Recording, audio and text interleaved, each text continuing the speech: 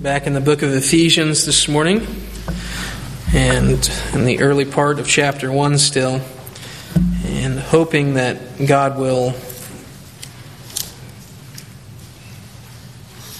give us a good word this morning, that He will help us in our understanding.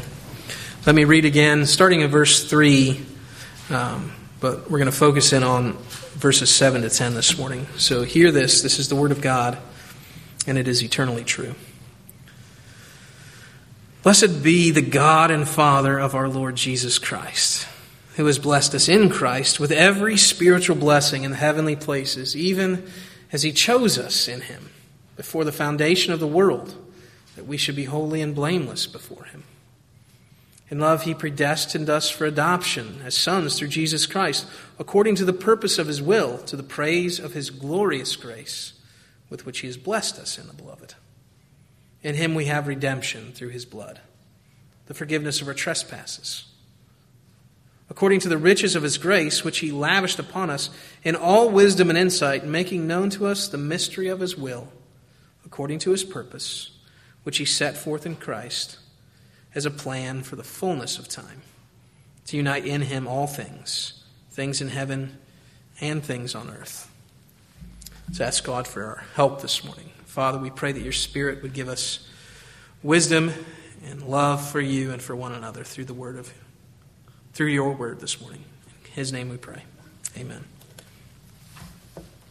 So we're going to talk about this idea of what it means that Jesus came in the fullness of time. Not answering every question according to what that meant, but there are many things that it was, but kind of a broader theme of how God works and why He works the way He does. When we think of the time of Jesus, there are many people, rightfully, who point out amazing things that kind of coincided all at once around the time of Jesus in the Roman world. So one is something called the Pax Romana, the peace of the Roman world. There was a time right around the time of Jesus where there weren't a lot of wars going on. Previous to that time, you had advance after advance after advance of the Roman Empire, but during the time of Christ, for the most part, it was peaceful. Rome had already conquered much of the known world, and there was not a lot of uprisings during the time. And then there's something called the Roman roads system, which still get a lot of press today because they're still around.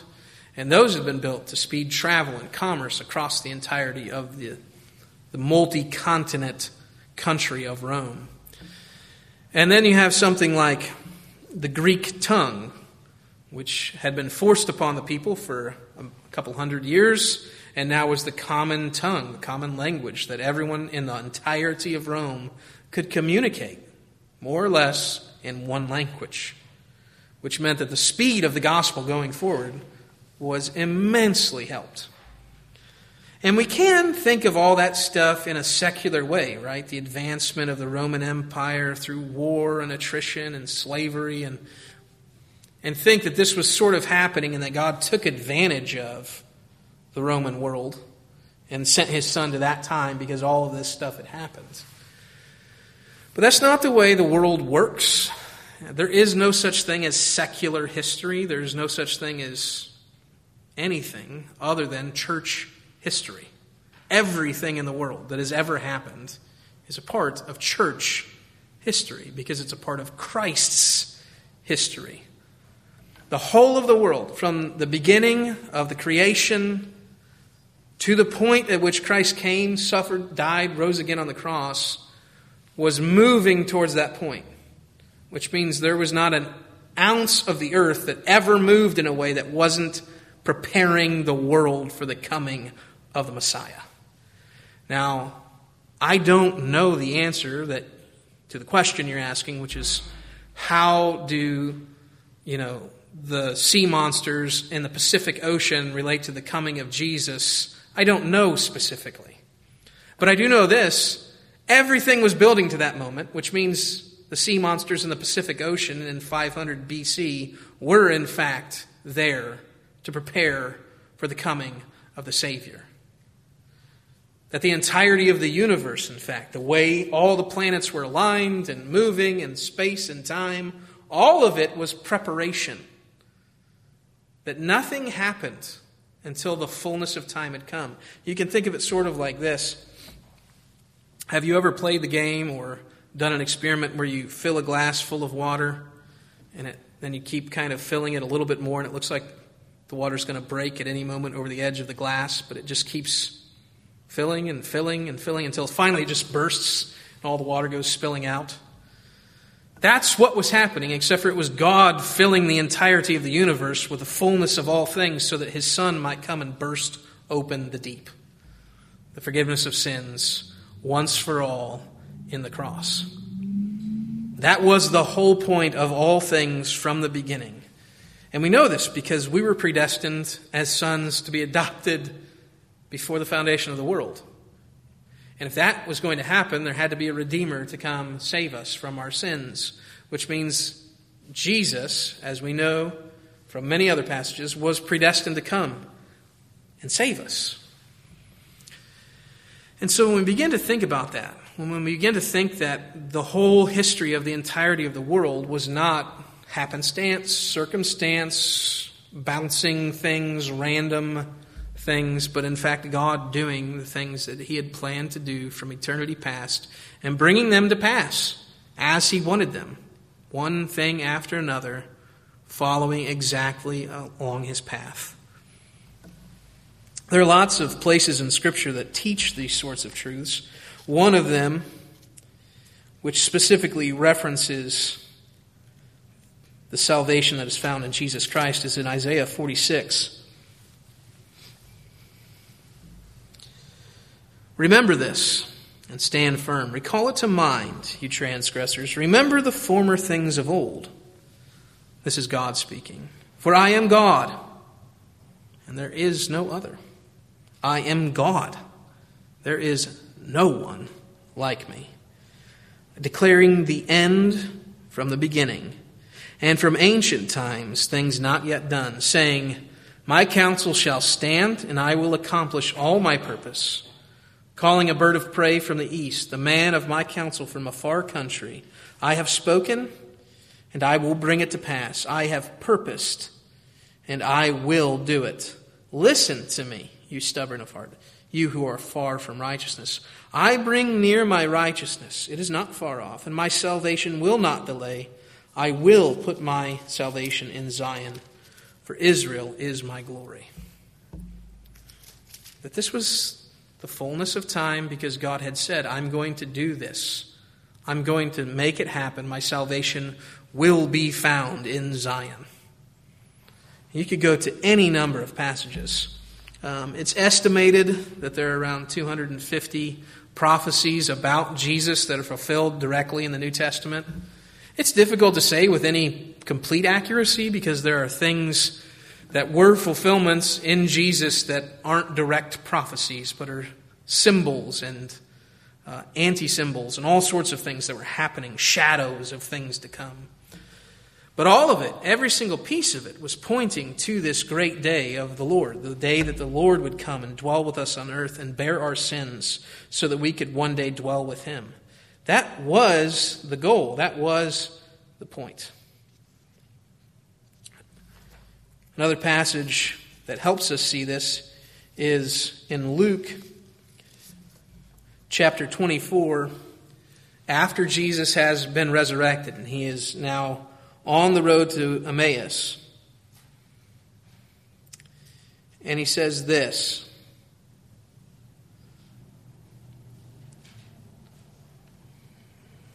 Sorry, I've lost my place. Jesus is talking to two men, and He says to them, O foolish ones, and slow of heart to believe all that the prophets have spoken. Was it not necessary that the Christ should suffer these things and enter into His glory? And beginning with Moses and all the prophets, He interpreted to them in all the Scriptures the things concerning Himself. Jesus said the whole point of all the stuff is about Him, and that it was necessary. Necessary meaning can't be undone, was always going to happen. It must have been this way. And when Jesus came, he did not come with hopes of accomplishing things. He came with power and might, directness. This is the beginning of the book of Hebrews. Long ago, at many times, and in many ways, God spoke to our fathers by the prophets. But in these last days, he has spoken to us by his Son, whom he appointed the heir of all things, and through whom also he created the world. He is the radiance of the glory of God and the exact imprint of his nature, and he upholds the universe by the word of his power.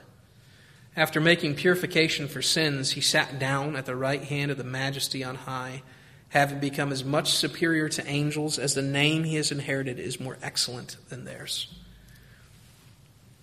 God spoke in many times and in many ways by prophets, and then in these last days, at the times of Jesus, he spoke in his Son. Finally, ultimately, completely finished it. It was the fullness of time. It was, without a doubt, the moment it had to happen. Now, there's lots of ways you could speculate on those reasons of why then and why not some other time. But, as with many things, it's rarely good to speculate on things that we don't know. Here's the thing about the fullness of time. Have you ever played that game with you pour some water into a cup and it gets up over the brim and it holds its tension and doesn't spill over? You may be able to calculate how much water that cup can hold before the water tension breaks and gives way. But with your own hand, you will not be able to perfectly figure out when the last drop must hit. God is better at this than us because he knows all things. He declared the end from the beginning. He knows exactly when and where and why the cup would be full and exactly when his Son should come and burst open the dam. It was never questioned.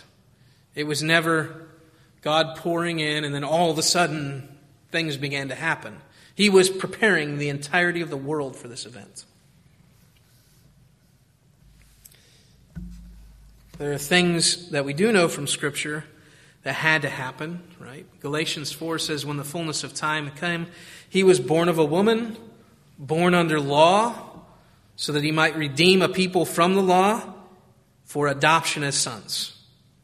It's Galatians chapter 4.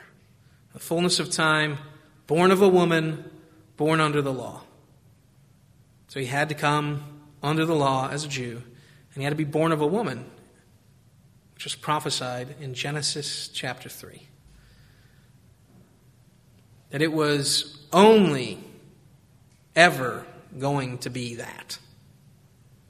And as time went on, God revealed more of his plan, that it would not just be a woman, but a virgin, and then he accomplished that in Mary. All of these things, all the time, moving towards this momentous event, the forgiveness of sins in the gospel of Jesus Christ, so that we might be called sons and daughters of God. That was the whole point. That was the whole point. And now we're after that point. Right? That was 2,000 years ago. It's hard to even fathom 2,000 years. It's hard to wrap your mind around 200 years, to be honest. 200 years ago was 40 years before the Civil War. And we can't even think about the times during the Civil War. I found this YouTube channel, a couple months ago, that has about 20 videos of interviews with old, mostly men in the 30s and 40s, who lived during the times of the Civil War. And so these are people like a guy who worked with Nikola Tesla, a great inventor, a guy who lived through the Civil War and fought. Very interesting stuff to watch, and they're about 2 or 3 minutes long, just these short snips of what life was like 200 years ago. We have no clue. We can't even begin to fathom what life was like 200 years ago. And Christ came 2,000 years ago. What does that have to do with us? Let's begin by thinking about this. So the earth is somewhere probably between 6,000 and 10,000 years old. Now, we're not going to get into a debate this morning of that, but let's assume this for a moment. Jesus came approximately 4,000 to 6,000 years after the beginning. We can't even think about 2,000 years ago. And he came 4,000, 6,000 years after God said, "Let there be light." That's an uncountable sort of time for us. We just don't have a way to grasp it. And neither did the people back then. They weren't that different from us. It was very difficult to think much beyond your own lifetime. It was very difficult for them to think beyond their own lifetime. After the flood, when the age of lifespans began to drop dramatically, people just couldn't fathom. What do you mean 400 years we're going to be in Egypt? That's a long time. That's multiple generations. That's nobody alive now is going to be there then. And God was working in these monstrous chunks of time. When Peter says, "Don't worry, God is not slow concerning his promises, for with a God 1,000 years is like a day, and a day is like 1,000 years." This is the sort of thing he meant. He didn't mean 1,000 years of our time is a time that God has a revolution of a day. He meant God doesn't really count time like we do. He is outside of it. He is the inventor of it. He started the evenings and the mornings, and he does not exist within them. And so for him, there is no such thing as a long, long time. There is just him. Existent. Eternally. Always. Without beginning or end. Without a middle. Just him. And we need to remember this when we think about what God has done. It can be very easy to think, this man 2,000 years ago who died and rose again, how could my sins be found in his blood? How could his grace actually cover me? And the main way we doubt this is exactly what the psalmist continually says: some trust in chariots and horses. We are forever trusting in chariots and horses because we don't have any grasp of the eternal plans of God. And this isn't because we aren't aware. We know that God has done these things, and we in some part believe it, but what happens is the present takes over. The immediacy of what is happening today and yesterday and tomorrow begins to take precedent over what happened 2,000 years ago and what is coming, which is the second fullness of time event, which is the second coming of Christ, when all things finally find their yes in him and death is no more. That's the second coming. That's the final fullness. That's a second filling of the cup. It's coming. It will happen. He will return. Just as the apostles saw him go. He's coming again with triumph and power, seated on the white horse, the white throat and judgment coming on his heels. That's going to happen. But instead what happens is we lose track of this. We had to fight last week with our mother or our son, and that takes precedence. We get news that Ukraine has been invaded by Russia, and we think, what can we do to stop this thing? And we make all kinds of plans, and we get completely wrapped up in everything that we can do. And one of the greatest things that has happened in my lifetime is this news that Roe v. Wade is likely to be overturned. If any of us were asked 2 years ago, pandemic, riots, the election of a pro-choice Democrat as president, if any of us were asked, what do you think about God overturning Roe v. Wade in 2 years, midterms, of one of the most liberal presidents the United States has ever had. None of us would have said, pretty likely, it's going to happen. We've made plans, you see. We elected this guy named Donald Trump, and he put some judges in place. Well, listen, we've had conservative judges in a majority several times on the court, and they never overturned Roe v. Wade. We have made plans. We have elected people dozens of times that we thought would do something, and they never did. And then this guy, Donald Trump, not a Christian, vile in many ways, says, for different reasons than we had, I'm going to clean out things for my own reasons that have nothing to do with Christian morality. And in so doing, God has done an unthinkable thing. Unthinkable. We could not have done this had we planned it. And God did it. A similar sort of event that happened too long ago for me to really remember, though it was in my lifetime, is the overturning of the Soviet Republic. Do you remember this?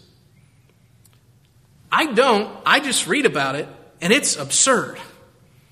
There was no good reason for that to happen. It was accidental. It was only God who just went, and now the Soviet Union is going to be dissolved. There were misspoken words, misunderstood things that happened at the tearing down of the wall. Like, it wasn't meant to happen that way, and then all of a sudden the wall was torn down piece by piece, and then the USSR was dissolved. You can't plan that. Reagan didn't plan that. Bush Sr. didn't plan that. That happened, despite many things going against it. God does things with nations all the time that are unexplainable, unfathomable, without explanation. You read about the start of World War II. And Germany comes and they use their blitzkrieg and they take over multiple countries in the matter of just a few months. And then they begin bombing England, and no one comes to their aid for a year. How did they hold on? That was, most of it was before the great leader Winston Churchill. They were holding on by nothing. And Hitler had the advantage, and he almost did it. And then who could have thought in the middle of the war that the Russians would turn to the Allies? That's unexplainable. You couldn't have called that. You couldn't have written that into a book. That's God doing something. Unexplainable, inexplicable, in His own timing, for His own reasons, in His own way. And just as I have went through many what we would consider to be good things that God has done inexplicably, there are also the inexplicable wicked things that God has allowed to happen. Hitler himself coming to power. You read about it. I mean, it's like something out of a nightmare book. He was a minority. He had nothing going for him. And in the matter of just a few months, through a bunch of awful things, all of a sudden Hitler is the one. He has got power and nobody can take it from him, and he runs with it. And then the slaughter of millions. Why did that happen? Who could have called that? This guy, this failure of a politician, would someday rule the world? Couldn't have called it. And history is full of this sort of thing. History is just replete with it, and Scripture is replete with this sort of history. One of the most famous examples that God gives us is the overthrowing of Nebuchadnezzar's mind. So Nebuchadnezzar, the king of Babylon, who had taken over Israel and Judea and brought them in, said, "You will be exiles in my land. I'm not going to leave you there. You're going to come live in Babylon. And now you're going to bow down and you're going to worship me. And am I not the great one, Nebuchadnezzar, all the earth is mine because I am so great. And God said, don't say that again. Don't say that again. And Nebuchadnezzar went, I'm pretty much the best thing that's ever happened to this world. And God immediately went, you're done. You will now roam the earth for 7 periods of time as a dumb beast eating the grass. And he did. No one could have explained that. No one could have called that. No one could have planned for that. There is no manual written for your fearless leader has gone insane and is eating grass like a cow and refusing to speak like a human. There's no manual for how to figure out what to do in that situation. The people of God did not do that. God did that. And then he restored Nebuchadnezzar. And Nebuchadnezzar wrote some of the greatest true things about God that have ever been written. That God does what he wants. Always. That he is in control. Always. And there's not a moment that he is not. So what I want us to do in light of all of this is, one, trust in a thing that happened 2,000 years ago that is difficult to fathom and understand. That it was true. That he really did come. That he really did die. That he really did rise again. These are not explainable facts. There's nothing about them that's logical in the sense of, oh, this is how people are raised from the dead. This thing happens. No. We believe in the miraculous resurrection of the Son of God. Unexplainable in human terms, explainable only in the logic and the mind of God. And that in those things, the death and the resurrection of the Son of God, we become children of God. We gain the right to heaven. And now we're in the second coming time, the filling of the glass again. Things have to happen in the way God has said they will happen before the end. Most of those things we have absolutely nothing to do with, because God is at work in the entirety of the world, doing as he wants all the time. And so we have almost nothing to do with most of those things. But there are things, specifically one thing, that we should be aware of. And that is this: in the end of the end of the Gospel of Matthew, chapter 24, verse 14. And this gospel of the kingdom will be proclaimed throughout the world as a testimony to all nations, and then the end will come. There is something that has to happen, that we know has to happen, that cannot not happen, that is all but written in stone, and that is that the gospel of the kingdom is going to go everywhere. Now, what that explicitly means, I don't know. What is everywhere? How is that defined? What does nation mean? Because it's not the idea that we have of nations. Nations back then, that word didn't mean the United States of America. It meant like this region or this area or this people group. But whatever that means, whatever the nations are that the gospel must go to, we know that it actually has to go. And so we should work in everything we're doing all the time to make that accomplished, because we should desire for the Lord to come again. And so what does that mean practically for us? What does it mean for us to participate in the gospel going to the entirety of the world? Well, one, it means living faithfully now. Right?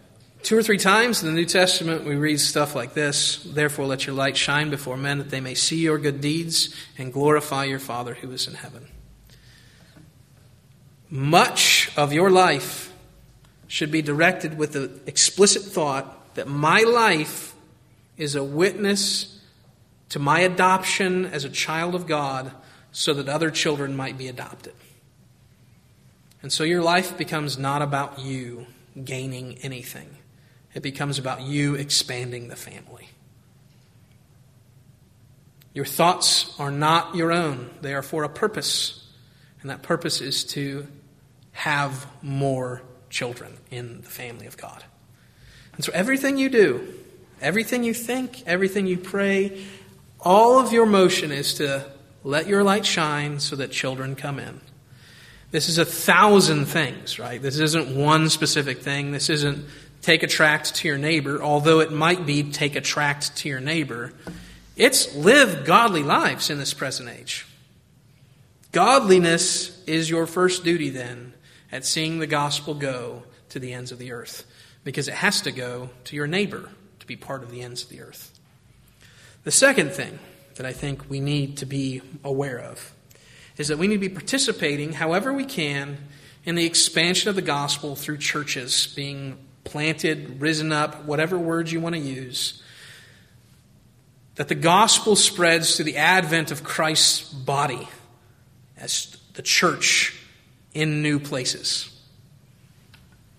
There are innumerable ways to be involved.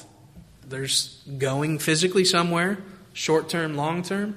There's giving money, time, resources, thought, prayer, all sorts of things, giving to the cause of the kingdom of God growing. And all of that, godly living, explicit evangelistic sort of thinking, both of those things together are not an end in and of themselves. We want the Son of God to come again. We want the fullness of time to happen again. You know, when the Jews, the faithful Jews, the ones who actually believed, when Jesus came, they were unbelievably beside themselves that the Messiah had finally come, because they were longing for his day. Longing for it. And all their mind, all their action, all their hopes were driven up in this one thing. The Messiah, the one, the anointed one, the Christ. He's coming. He's here. Listen to the way God tells us to keep this sort of thing in mind. This is from the book of Revelation.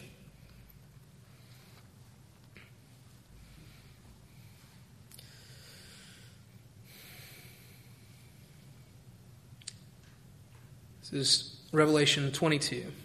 I'm going to start in verse 12. This is Jesus speaking from the New Jerusalem. Behold, I am coming soon, bringing my recompense with me, to repay each one for what he has done. I am the Alpha and the Omega, the first and the last, the beginning and the end. Blessed are those who wash their robes, so that they might have the right to the tree of life, and that they may enter the city by the gates. Outside are the dogs and sorcerers and the sexually immoral and murderers and idolaters and everyone who loves and practices falsehood. I, Jesus, have sent my angel to testify to you about these things for the churches. For the sake of he said this to us, for the churches. I am the root and the descendant of David, the bright morning star. The Spirit and the bride say, come. And let the one who hears say, come. And let the one who is thirsty come. Let the one who desires take the water of life without price. I warn everyone who hears the word of the prophecy of this book, if anyone adds to them, God will add to him the plagues described in this book. And if anyone takes away from the words of the book of this prophecy, God will take away his share in the tree of life and in the holy city, which are described in this book. He who testifies to these things says, surely I am coming soon. Amen. Come, Lord Jesus. The grace of the Lord Jesus be with you all. Amen. Let's pray this morning.